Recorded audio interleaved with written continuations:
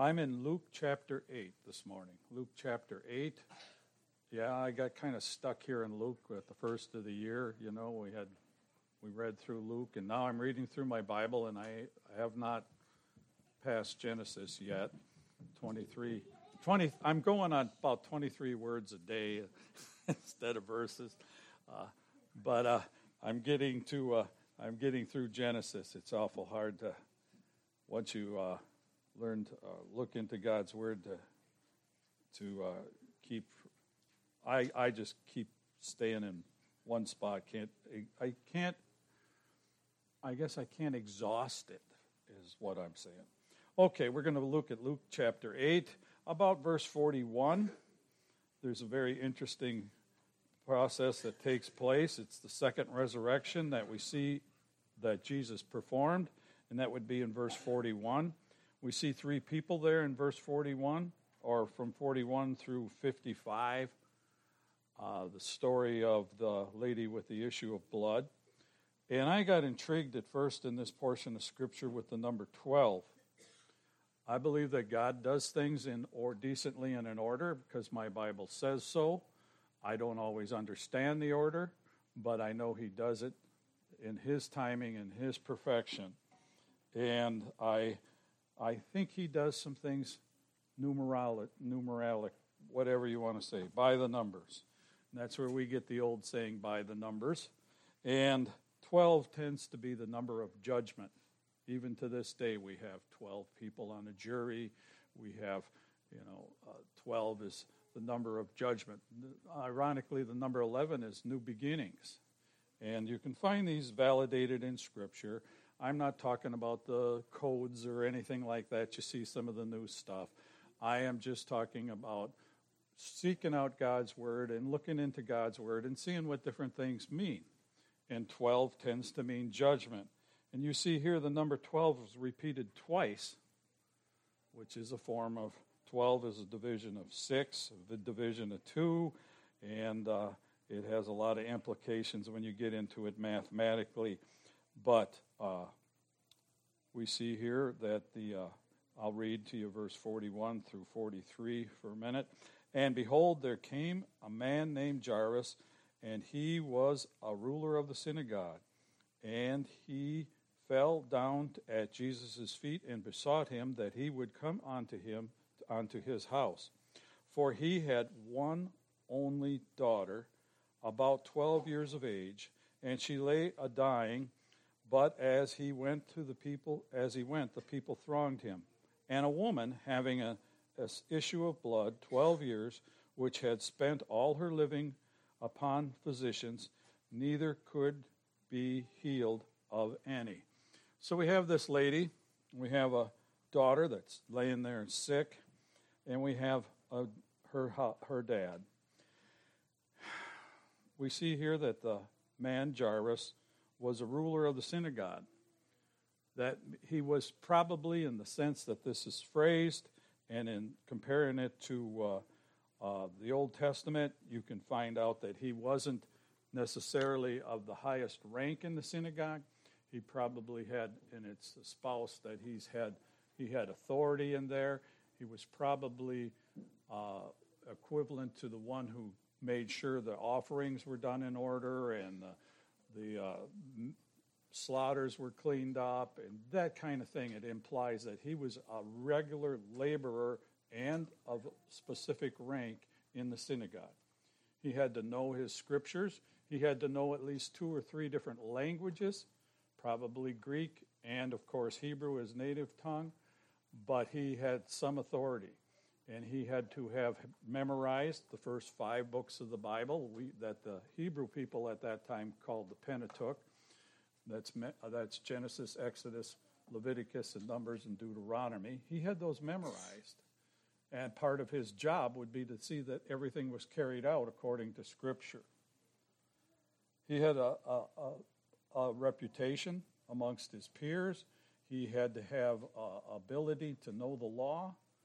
But yet we find he comes forward here to a man who was of questionable authority amongst the Hebrews, who was considered by some to be a heretic, by others to be a renegade, by others to be blasphemous. In fact, he was later crucified for just that. And he comes before that man, and what does he do? He falls to his knees. Falls to his knees in a form of worship and acknowledgement. When he did that, he threw away everything he had earned from his childhood as far as social recognition. I like to call it social suicide. Now, I was preaching in a little village up in northern part of Alaska where they had a bus ministry, which was a four-wheeler with a cart and little chairs in it. It was cute. And I said social suicide, and that's not very well accepted in the northern mainland of Alaska. The village, the hills around that particular village had many a grave site of people who had committed real suicide. And they were trying to play down the fact that suicide was honorable. This case, this man was committing it socially. He wasn't dying. He was in the fact that his daughter was dying, and he was emotionally upset. And the first thing Christ brought to him was rest. There's 3 points to this message. It's the man, he got rest. The daughter, she got resurrected. And the woman, she got redemption. And we see those things demonstrated here. And that's about as far as I want to go with the whole story, but we'll touch on it in completeness. But the first introduction, those 3 people, is what I wanted to focus on today, as it centers around each one of us and our needs. My Bible says, "Come unto me, all ye that labor, and I will give you rest." That's Matthew 11:28. This man certainly was in great distress, and he took the last resort he could. Now, it's interesting that this is a daughter. If it would have been his son, it might be a little more understandable socially, because in that day and in that culture and amongst those people, women had little value. Now, it shows you that in God's eyes, everyone has equal value, because Jesus didn't hesitate to resurrect this, do his miracle upon this girl.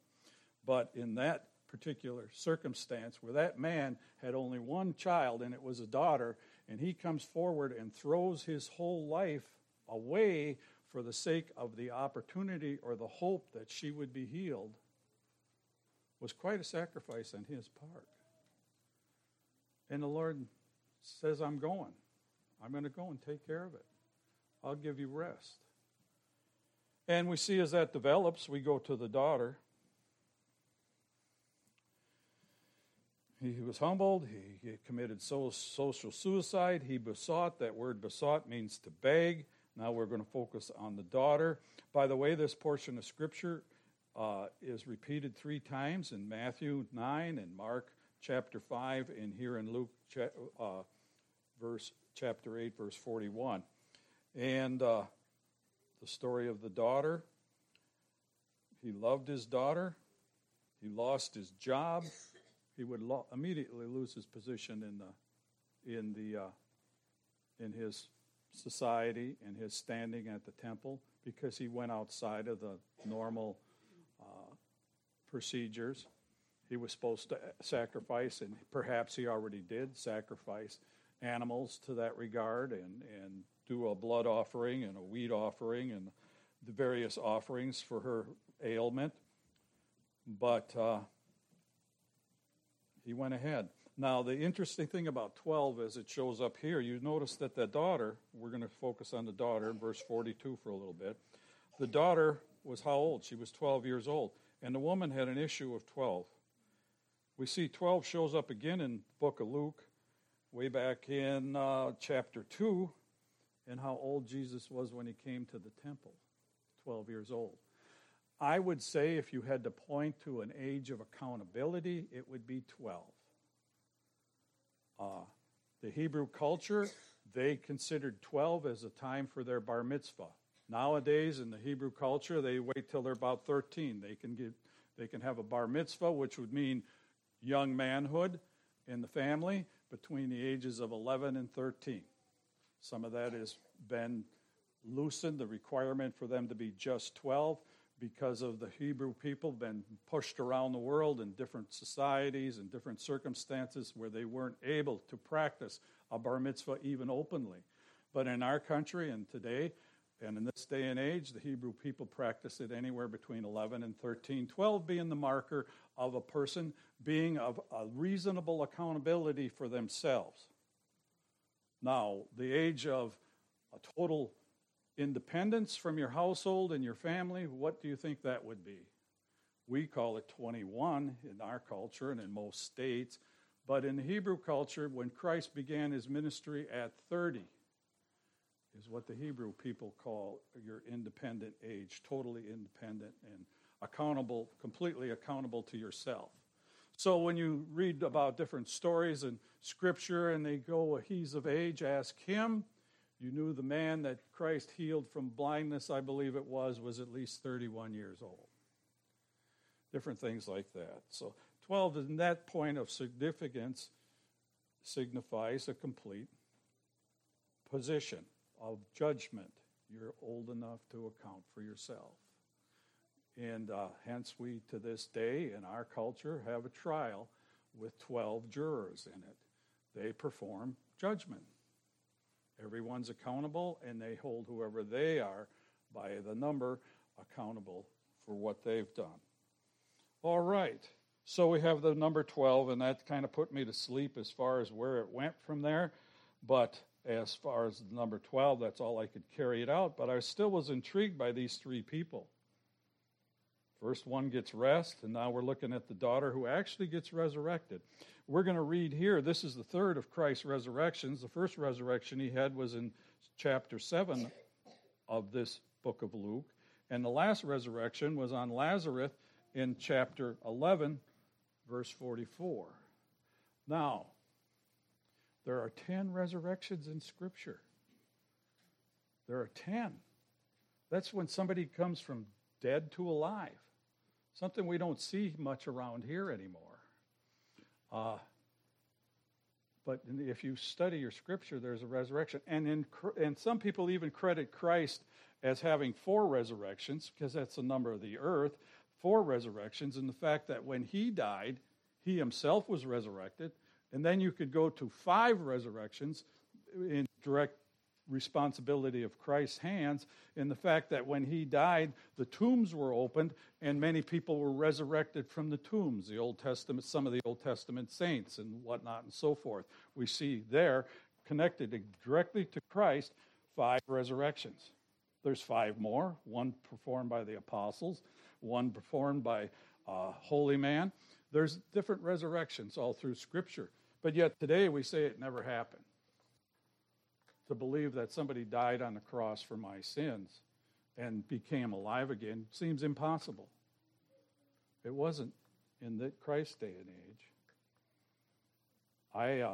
I think it's highly unlikely now, but I'm not going to say you couldn't be resurrected. In fact, every one of you who's accepted Christ as your personal Savior will be resurrected one day, bodily, to be absent of this earth, you'll be present with the Lord. Your spirit goes to heaven. Your body stays wherever it was laid last. And eventually you'll be resurrected and reunited with Christ. Wow, you're pushing that resurrection a little bit. Yeah, I kind of look forward to it. I'm looking forward to a new body with Christ. I'm looking to a day where I'll never grow old. I'm looking forward to where I don't have to duck dinosaurs like I did when I was in my youth. So that's what the Lord has done for me, and that's what I look forward to, and each one of you can. If you put your faith and trust in God and take him at his word. That's what this man did. He put his faith and trust in God. He took away his former religious ceremonies and convictions and finally decided he was going to live according to God's word, and he threw himself at his feet and put himself at God's mercy, and he humbled himself in the years that he spent. He had to have spent more than 30, probably 40 years to get to the position he was in his social standing, both in the temple and amongst society. He had to put at least 40 years into his faith, misplaced faith at that. But he put his faith and trust in the man that stood in front of him and asked him to heal his daughter. Now the daughter, what did she do? She lay there, got sick, and died. Why? She wasn't 12. She's just 12. She hadn't had her bar mitzvah yet. She hadn't been proclaimed society. She wasn't responsible yet. Her father took the responsibility at high consequences. And she died, we'll see later. But yet, in verse 54, it says, "And he put them all out and took her by the hand and called, saying, Maid, arise. And her spirit came again, and she arose straightway, and he commanded to give her meat." She was resurrected because not only she was submissive to God in her dormant state, but her father was submissive to God and took God at his word. She wasn't old enough. So if you want your children saved today, if you want your children to be spiritual, start taking God at his word and applying it to your life. There's a message there for us and hope for our children. Doesn't always work out the way we want. I'd like to see my son be the next guy behind me in the pulpit here. But I'm thankful they're both saved. I have 2 sons. I'm thankful my daughter's saved. And it's because I put God first in my life, or I humbled myself and tried to live according to God's word as much as I could. And that's simply all it takes. Be obedient to God's word as much as you can, and as much as you're held accountable for. Now the woman having an issue of blood, this is verse 43, blood 12 years, which had spent all her living upon physicians, neither could be healed of any. And in fact, in Mark it says, none of them helped her. It says she wasn't any better for it. She actually got worse.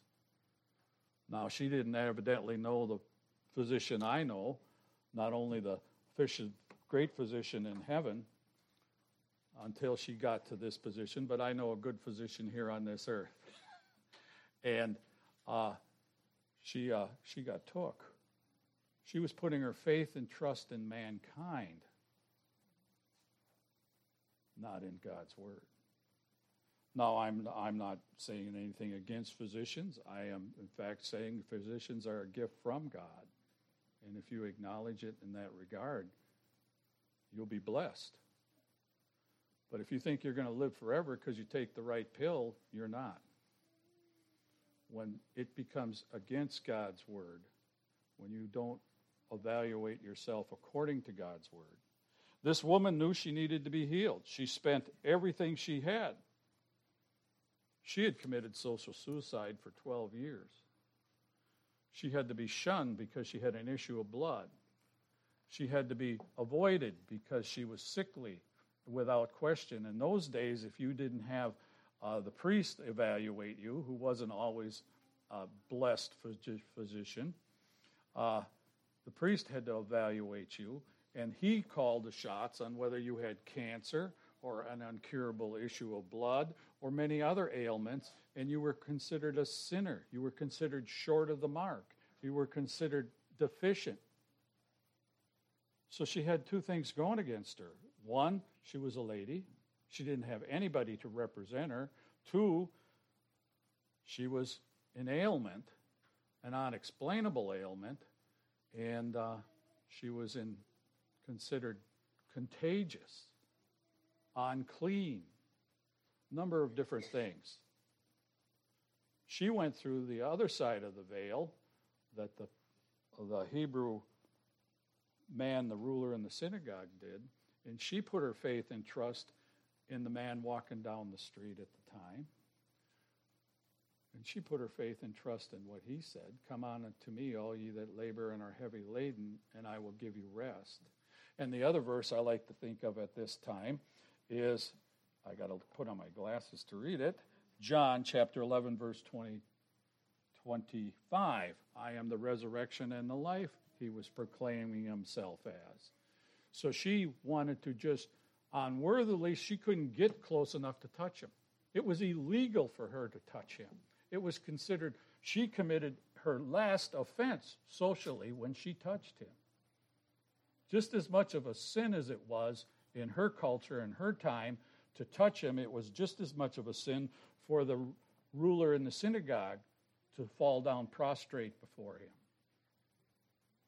She had not much to lose, but she gave it all to Jesus. That's why I can say, if you trust in God's word, to whatever degree you're capable of, did you catch that? To whatever degree you're capable of, God still loves you and he will work it out in your life. I'll never give $1 million to Jesus, to God's work. Maybe I will over my lifetime, but I'm not going to be able to dish in and pay for the building program tomorrow out of my back pocket. God knows that. He knows my limitations. He knows the sins I carry from my ancestors, even in my mind and my shortcomings, and he will still honor me. He will still bless me as I strive to be in accordance with his word. Just like every one of us have shortcomings and failures in our lives where we cannot accomplish all that we wish we could for God or that we know we should for God, he will bless you as much as your efforts go. You will come together. That doesn't mean we need to ignore what we can do. It means we should strive to do what we should do. So, here's this lady. She comes forward, and you know the illustration. She touches the hem of his garment, and he's aware of that. And in verse about 50, he says, "And he said unto her, Daughter, be of good comfort. Thy faith has made thee whole. Go in peace." She did what she could. She got as close as she dared. She touched the hem of his garments. It's a wonderful thing, God's grace. His grace is demonstrated here to the innocent in verse 42. It's demonstrated to the proud in verse 41. And it's demonstrated to the humble in verse 44. His grace is sufficient. Jesus Christ, it says, by the blood you are redeemed. By the blood this woman was condemned, and by the blood she was resurrected. She experienced resurrection in a spiritual sense. The daughter, she experienced resurrection in the physical sense. They reached for God and they received. I hope when you came to church this morning you were reaching for God. You will receive. God will bless you. You reach for him. Come nigh unto me. And he will bless you. Faith is experiencing God's love. Each one of these people have a faith they could base. One was miraculously raised from the dead, and as she was on the very precipice of personal relationship, being personally capable, being personally cognitively skillful in acknowledging what she was about, she knew that Jesus Christ had given her new life. The man, once he swallowed his pride and humbled himself, he received God's gift of love, mercy, and grace. The daughter would live that experience of love, mercy, and grace. And certainly the woman at the well was not, or the woman here who touched his garments, was not exempt from God's mercy, love, and grace, regardless of where she stood with others. What are you reaching for today? Who are you trusting in today? What have you spent your money on? Pretty tough questions. But these people all had to answer for that. The one man had to answer for where he had spent his money. The woman was going to answer for where she was going to put her money from there on out, and so was the daughter. Each one of us, as we come to the knowledge and salvation of Jesus Christ, are responsible according to his word. Let's all stand. I don't know if I made myself very clear on salvation, and I'll just wrap it up with that particular point. All these people trusted in Christ and took him at his word. Romans chapter 10, verse 9, that if we confess with our mouth and believe in our heart that Jesus Christ died for our sins, we shall be saved. That's a very loose paraphrase. But every one of us have to trust in God's word to accept him as our personal Savior. I don't know the circumstances in your life. I don't know your past or your future. But this kind of encompasses it. These three people kind of encompass everybody. I can't think. I don't know if your future's miraculous. I don't know if your future's condemned. I don't know if your future's a positive future. But I do know that you'll have rest, redemption, and God's plan in your life accomplished as you submit yourself to him.